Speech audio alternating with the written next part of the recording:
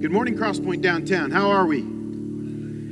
Good. I'm not convinced. But that's okay. You're in church. It's okay to lie to your pastor on Sunday. For those of you who are new here, my name's Ryan, and it is really my honor to be one of the pastors here at Crosspoint Downtown. I really believe there's a powerful word that God has for us this morning. And I have to believe that every Sunday, but there's something that I think is going to really stick to us this week. There's something that's really powerful there with us. So before we get into the word, I wanted to give just a quick financial update. So we're just finished January of 2020, and Crosspoint Downtown last year, 2019 budget year. By the way, if you're our guests, you can put your earplugs in for a little while. This is a family talk. You can listen in as well. But last year, January 2000, for the year of 2019, we were almost met budget, so we were like $400 short. Our total budget for the 2019 year was $180,000. And so our 2020 budget is the same number, which means it's a $15,000 monthly expectation that we get for the budget. Typically, December is one of our largest months of giving, and that has been the case every year I've been here. And January is also one of our least amount of giving that comes in. So I wanted you to see these numbers. You see 2019, we were about $2,000 short of budget. 2020, we're about $3,000 short of budget. It's pretty normal, pretty typical for the life of the church to have months that are over budget, months that are under budget. But part of what I wanted to communicate in this family talk is that we want you to pray. We want you to help. We want you to give. We want you to be a part of this. There's a lot riding on this year. We did bring Pastor Josiah on full time as our associate pastor to oversee worship and operations. And so that was a big step that we took. We did that in knowing that there are some reserves that we're going to have to dive into in order to make that happen. But we have a 2-year plan that we're going to grow into that. So it means that when we're short budget, we really feel it. And so I want you to be aware of that, to know that. And then I want you to ask that you would give and be a part of this with us. So if we were to simply kind of based upon 50 units of giving at Crosspoint Downtown, if the average household income for Orlando is $60,000, which it's I think about 65, and then that reflected in our church body, if everyone gave 6%, we would meet our budget goal for the year. If everyone gave 7%, that would meet not only our budget goal, in fact, that would meet the entirety of that budget, and we would experience no shortfall in terms of our staffing with Pastor Josiah, and we would meet that goal. And so I want to challenge you towards that, but I don't want to challenge you towards that and saying, hey, this is all about money, because really, hey, this is all about Jesus. Jesus, we have this picture of the work of Christ in our lives and in our hearts, where Paul says these words. If you have the slide, I put it on the screen here. Paul says, "For you know the grace of our Lord Jesus Christ, that though he was rich, yet for your sake he became poor, so that you by his poverty might become rich." The ultimate motivation of generosity and giving is not about what you do, but it's about what Christ has done for you. And so far from me wanting to give anyone guilt or trying to get everybody to be motivated by morality.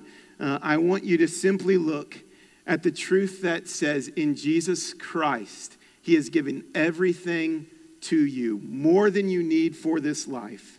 And out of the abundance of his generosity to you, would you be a generous people? So how can you participate? Let me just say 3 ways we can grow in the grace of giving. Number 1, just start somewhere. If you haven't started, start somewhere. Pocket change, wherever it is. Ultimately, this is my heart. We don't need your money. We don't. We believe that God will meet our needs in abundance. He has, he will, whether you are a part of this or not. But we believe that it's a wonderful opportunity that you have to be a part of it. So start somewhere. Second thing is give generously and sacrificially. Maybe you've started, but I want you to ask the question, am I giving generously and sacrificially and with joy? And then finally, I want you all to join the work. that we would be 100% engaged on this. My firm conviction is not necessarily about the amount, but 100% participation. I believe if we have 100% participation, we will far surpass the need that we have, and then we'll be able to be a more generous church to the community around us. So with that, I want to pray for our time, and let's dive into the Word of God. Father, thank you so much that your word here meets us where we're at in life. Lord, there is not a person that is immune to a passage like this, because we all have endured pain, we've all endured affliction, and we've all endured suffering. And so, Lord, I ask that you would meet us where we're at today, whether we've been through it, whether we've gone through it, whether we're in the middle of it. I don't know, Lord. You know where everyone's at, but Lord, I pray that you would draw our hearts in towards you. We would feel your nearness, and as a church, we would be compelled to bless you no matter what. In Jesus' name, amen. So if you need a scripture journal, so I'm going to hand these out, have Mary hand these out for us. If you need a scripture journal, would you raise your hand? If you haven't got a scripture journal yet, raise your hand. Okay, great. Mary's going to bring those around. And so if you have your Bible or your scripture journal, open to 2 Corinthians chapter 1, and we're going to be in verses 3 through 11. 2 Corinthians chapter 1, verses 3 through 11. I want you to do three things in our reading today that we typically don't do. I'm going to give you permission. You can underline in your Bible or you can underline in your scripture journal. But I want us to do three things. I want us to circle the word comfort every time you see the word comfort or some variation of comfort. I also want you to underline the word suffering or affliction, or a variation of that word. You'll see the word suffer, affliction. And then also, I want you to make a squiggly line. I didn't know what else to call it, a wavy line, squiggly line, under the word deliver or deliverance. So let's read this together, and while we're doing that, you can make those underlines. By the way, this is our gift to you if you have not had one, and we look forward to you using that as we use it together. So Paul writes here at verse 3, "Blessed be the God and Father of our Lord Jesus Christ, the Father of mercies and the God of all comfort, who comforts us in all our affliction, so that we may be able to comfort those who are in any affliction, with the comfort with which we ourselves are comforted by God. And as we share abundantly in Christ's sufferings, so through Christ we share abundantly in comfort too. If we are afflicted, it is for your comfort and salvation. And if we are comforted, it is for your comfort, which you experience when you patiently endure the same sufferings that we suffer. Our hope for you is unshaken, for we know that as you suffer, our hope for you is unshaken, for we know that as you share in our sufferings, you will also share in our comfort. For we do not want you to be unaware, brothers, of the affliction we experienced in Asia, for we were so utterly burdened beyond our strength that we despised of life itself. Indeed, we felt that we had received the death sentence, but that was to make us rely not on ourselves, but on the God who raises from the dead. He delivered us from such a deadly peril, and he will deliver us. On him we have set our hope that he will deliver us again.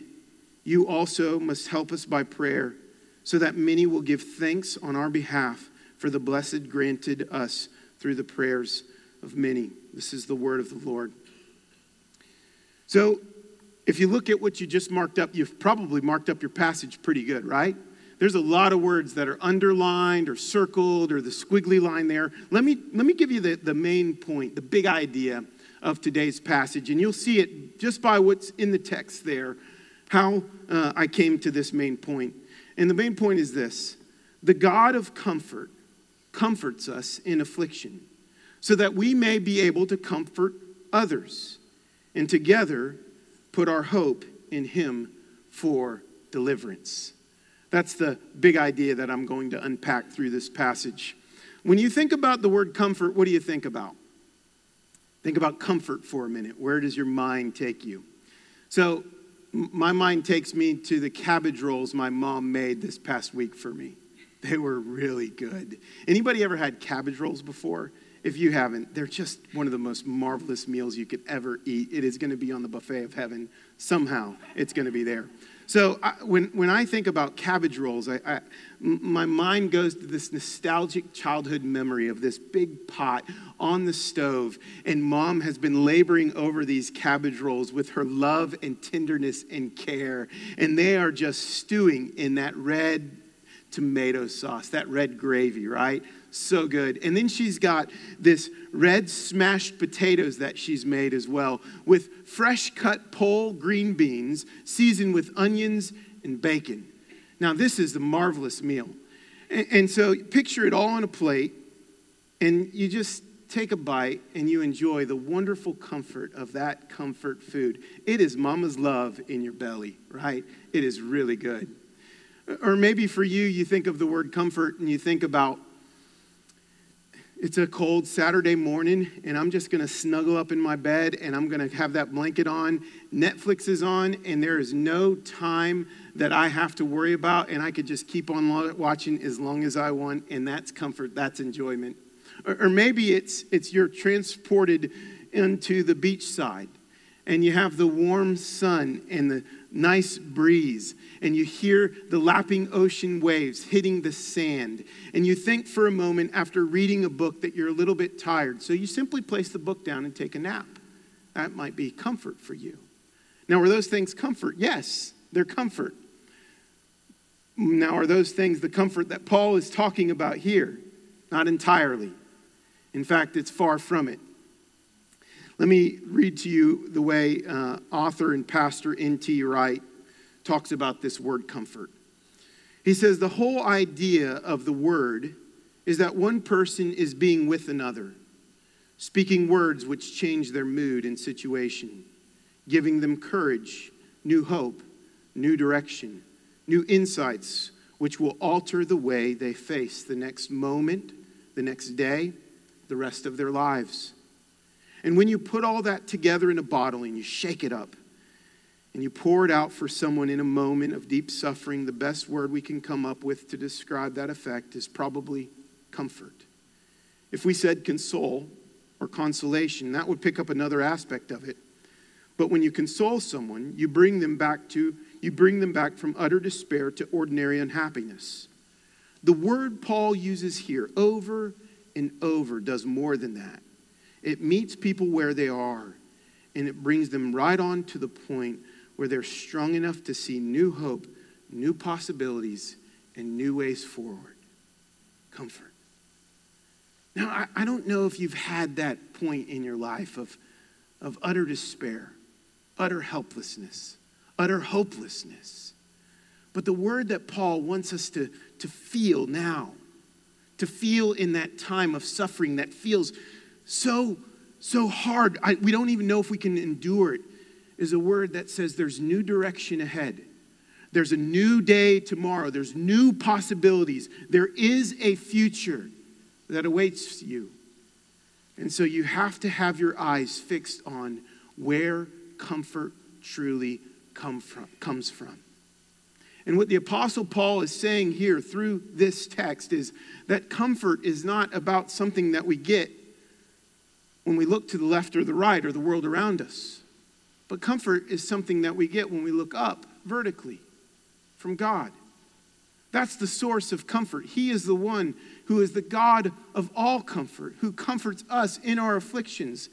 And so it means that we can't find comfort in the created things of this world to take away or ease the burden of our sufferings. But it means that when we vertically look up, we have a God who draws near, who meets us where we're at.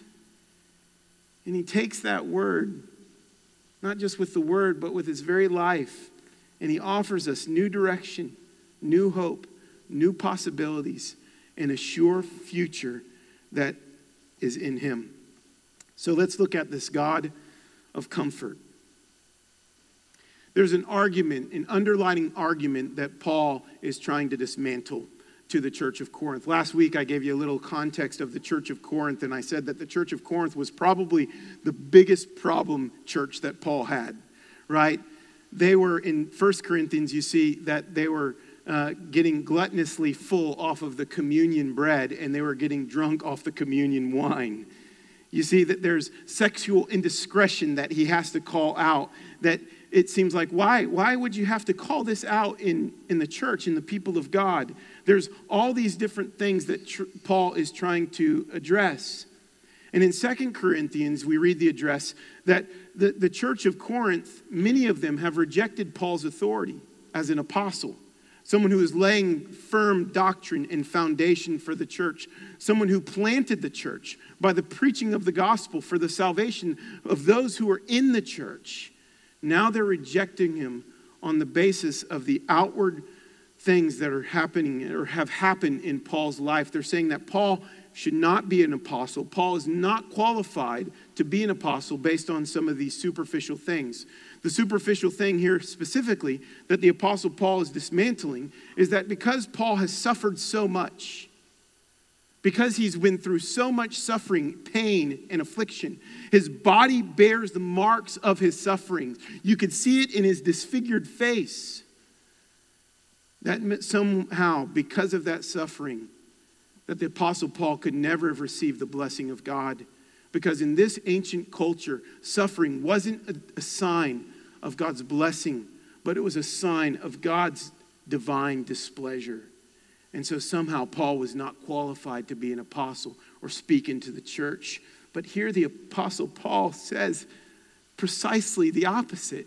And he doesn't do so by hitting the argument directly. He does so by pointing them to the God of comfort. He says, no, my suffering is directly related to the nature and character of who God is, because God is a God of comfort.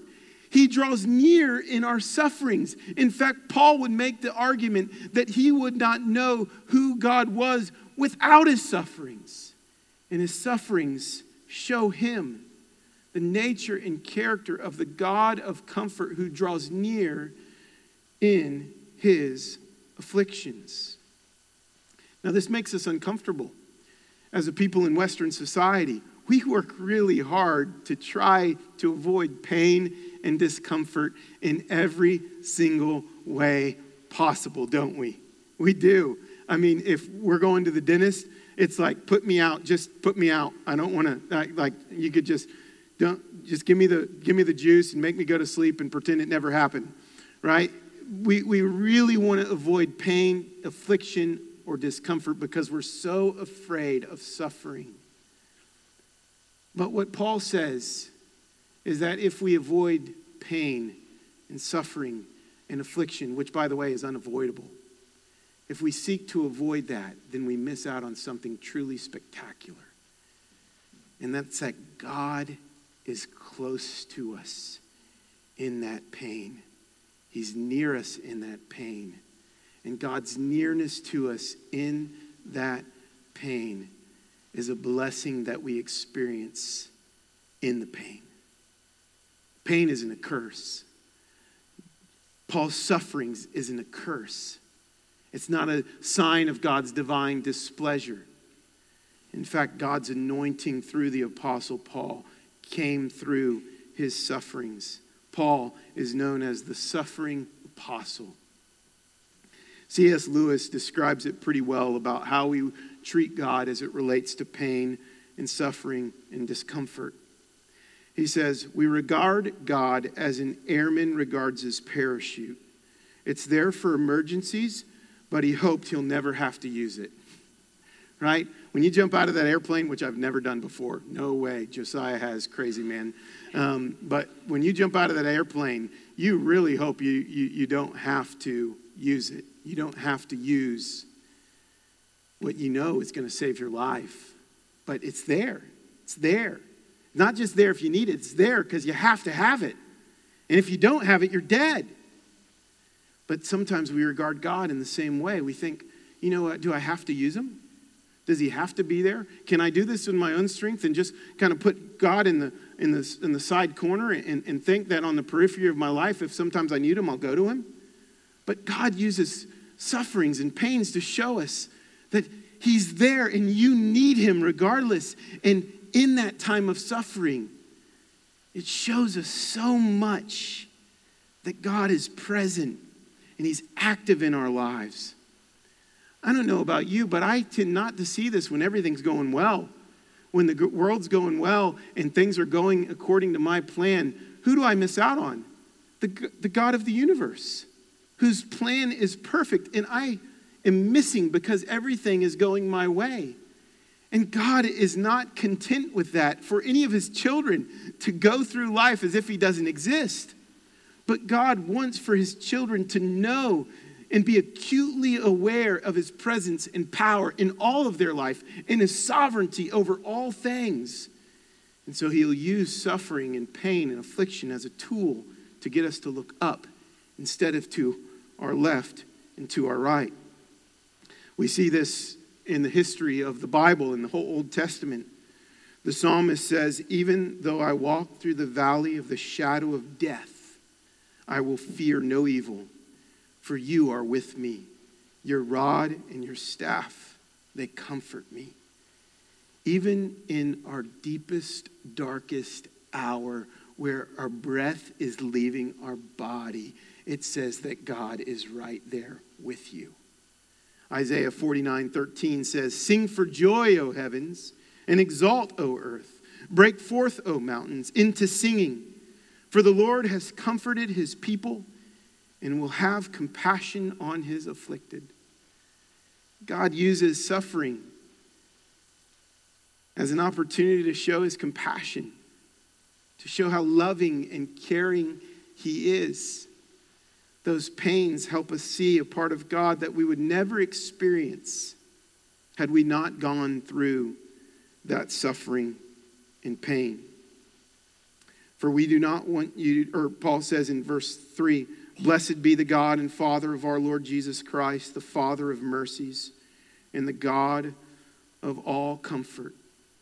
There's a truth here that is a principle that we should always remember. No matter how much your sufferings might increase, no matter how great your afflictions might be, God's comfort is greater. So God's comfort is greater than any affliction. That's what Paul is saying in this passage. His comfort is greater than any affliction. And I don't want to pretend that no one has faced deep and troubling afflictions in this life. And you might be in it right now. I don't want to be trite with those things and say, oh, God is a God of comfort. He's going to get you through it. I want to believe that in the depths of my soul as I preach to you about the sovereignty of God in the midst of the trials you're going through right now. I can say to you with a firm and established conviction that God's comfort is greater than that affliction. It's greater. It's greater than that trial. It's greater than that suffering. Whether you're enduring it now or a decade from now, it's greater. And you should never forget that. Because no matter how great the affliction, the comfort is always greater. The next thing we see here in verses 4-7 is that God is calling you and I to be a conduit of comfort for others who are suffering. A conduit of comfort. We're a channel by which those who are going through suffering are to experience God's comfort through us. Because the God who is there in our afflictions and pains is the God who is there for them or those that are around us in their afflictions and pains. We tend to ask two questions when we go through suffering. Number one, why me? Number two, does anyone care? Those are the two questions that come to our mind most naturally when we go through suffering. Here we have Paul saying something very different. Excuse me. Verse 4.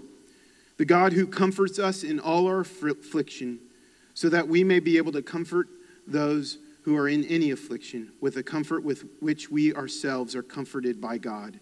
For as we share abundantly in Christ's sufferings, so through Christ we share abundantly in comfort too.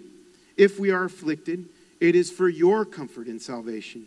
And if we are comforted, it is for your comfort, which you experience when you patiently endure the same sufferings that we suffer.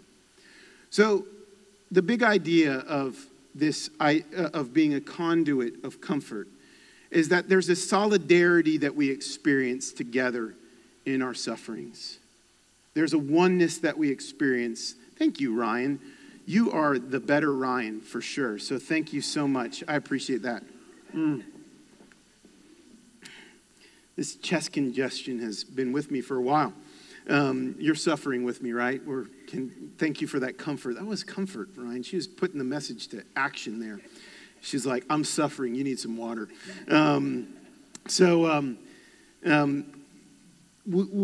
We have a solidarity in the sufferings that we face together. And the solidarity isn't that when you suffer, I suffer. It is that, but it's greater than that. It's that Christ has suffered, and we have solidarity with him. And because he suffered, and we have solidarity with his suffering, we can have solidarity or unity with the sufferings of others.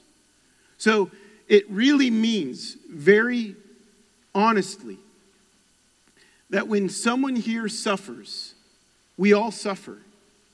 When someone here is comforted, we're all comforted because we're a part of the family or the body of Christ. There's an experience of oneness that we share in the sufferings of others. This is why it's important that we're honest about our real trials in life with our community around us and our church family, is because we are a family. It's not just language that we use. It's real flesh and blood because we've been brought together by the sufferings in the blood of Christ. It means that we share in one another's pains and trials and hurts. And when they're comforted and God is bringing them that comfort is shared and experienced by me as well as it is you. And I've been with people in life's most ugly circumstances, whether it's relational pain, it's physical pain or sickness or even death. And I've experienced the suffering that they've suffered as they've walked through the valley of the shadow of death, maybe even in the death of a loss of a relationship. Not necessarily a death, but a physical loss of a relationship that's so painful it feels like death. And I've been with them through that trial. And I've shared those sufferings and those sleepless nights with them. And I've woken up with the thought of them on my heart and in my prayers. Has that ever happened with you with somebody? Because it should. It should. We need to experience that solidarity with one another, with our community groups, with our church family, with those who are a part of the household of God. Christina Fox writes, the story of gospel comfort in 2 Corinthians reminds us that we're all united to Christ, and that where he is at work in one of us, it affects all of us. The comfort God gives, however, isn't for us alone. We can't hoard it. The ways the gospel has changed us must be shared. The truth of who Christ is and what he has done must be voiced. This is where sometimes shame and guilt get in the way of us being the church, because a lot of times the pain comes because of our own sin and shortcomings and faults.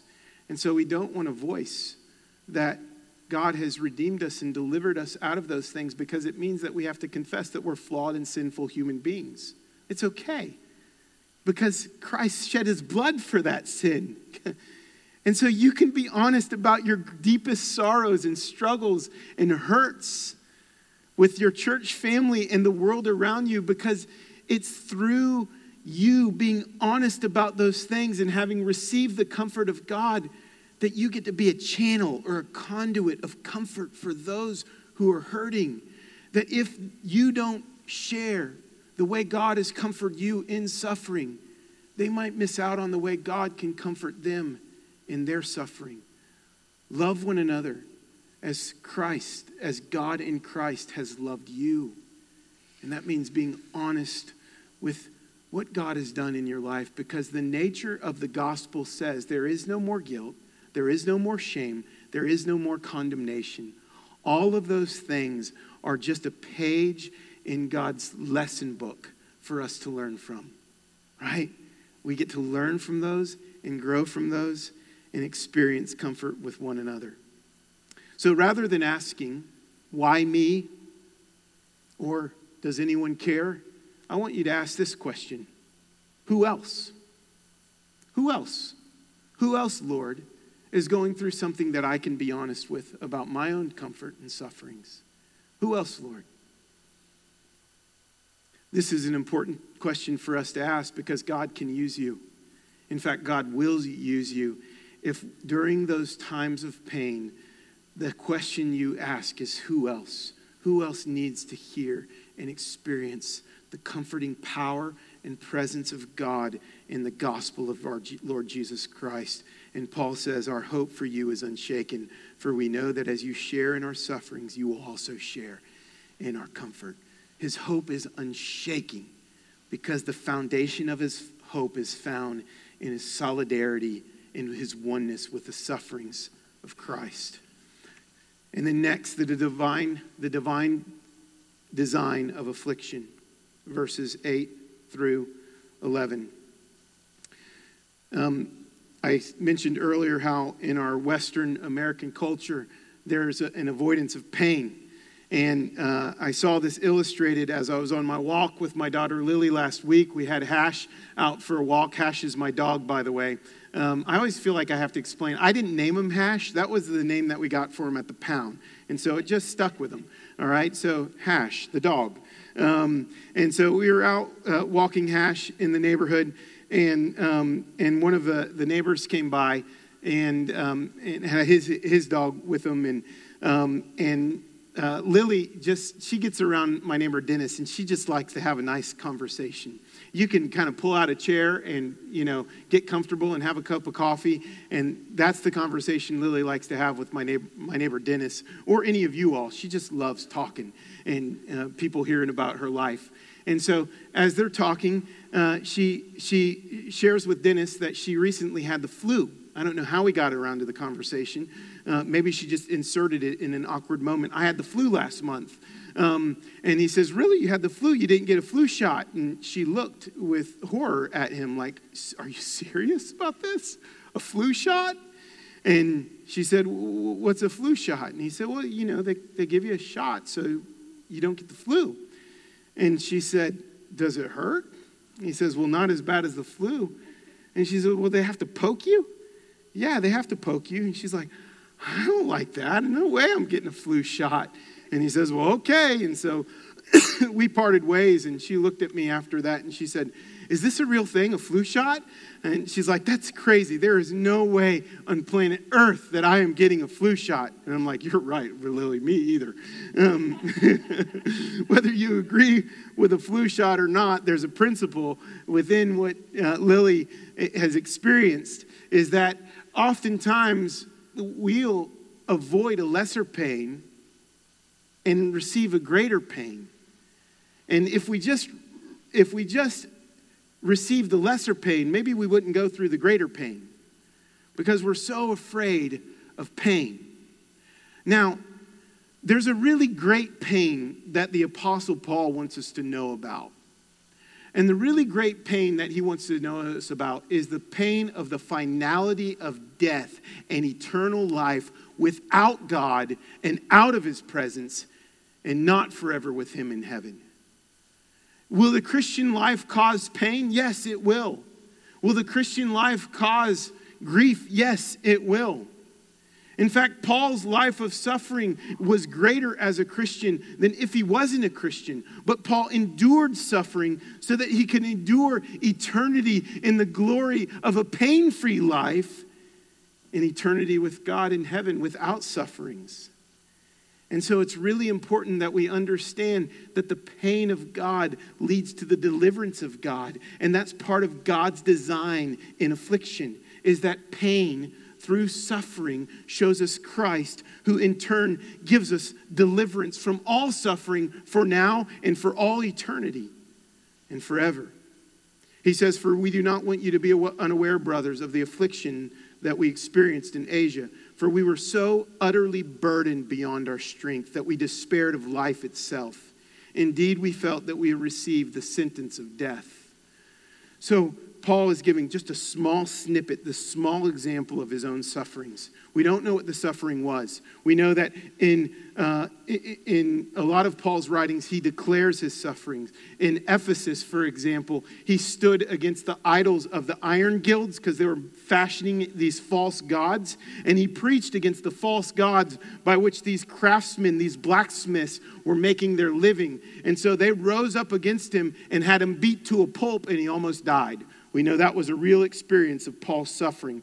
We know that Paul was lashed, that the skin was taken off of his back, and that experience itself could have been a near-death experience.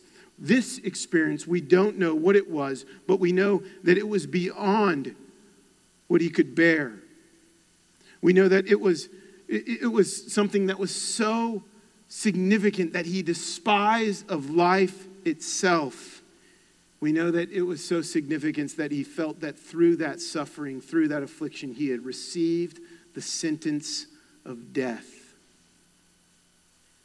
And so he uses this as a moment of instruction, not only for the church, but also for himself. Here's why. Here's why he went through that suffering. But that was to make us rely not on ourselves, but on God who raises the dead.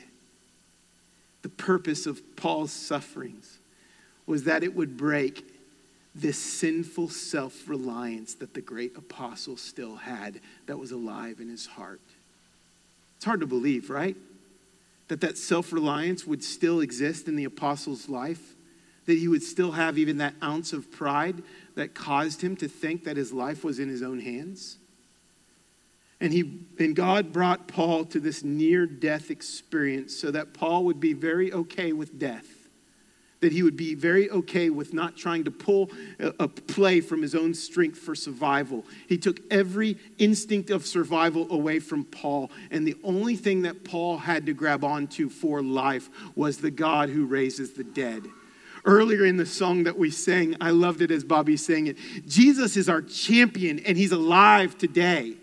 We have a God who raises the dead, that he is still in that business. The reason why we can have hope of deliverance is because the resurrection of our Lord Jesus Christ, because that resurrection says everything about Christianity. If you don't believe it, you might as well not worry about it. If you don't believe in the resurrection or the resurrection is not true, then we're dead and we have no hope. But if Jesus is our champion, then he will raise us up with him.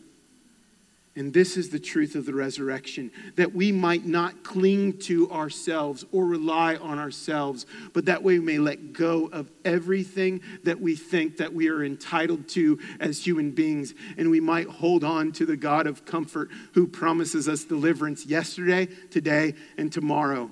It means that you might go through financial troubles and God might deliver you out of those financial troubles. It means that you might have illness or sickness or episodes of health issues in life and God might deliver you through those things. It also means that he might not, but it does mean that ultimately you will be delivered on that day of darkness that the rest of the world will suffer. It will be a day of glory and light for you because the hope of the gospel rests in the fact that Jesus rose again. Happy Easter, Crosspoint. Happy Easter. This is good news. This is good news for you because you're going to have trials tomorrow. You're going to have it next month. You're going to have it next year. You're going to have them. And it means that God's going to use that as an opportunity to deliver you.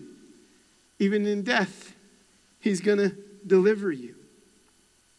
For he delivered us from such a deadly peril, and he will deliver us again. On him we have set our hope that he will deliver us again. I have this image that's burned into my mind related to suffering and deliverance. And it happened just a few weeks ago. My grandma Walker has been through so much in this life in the last 3 years.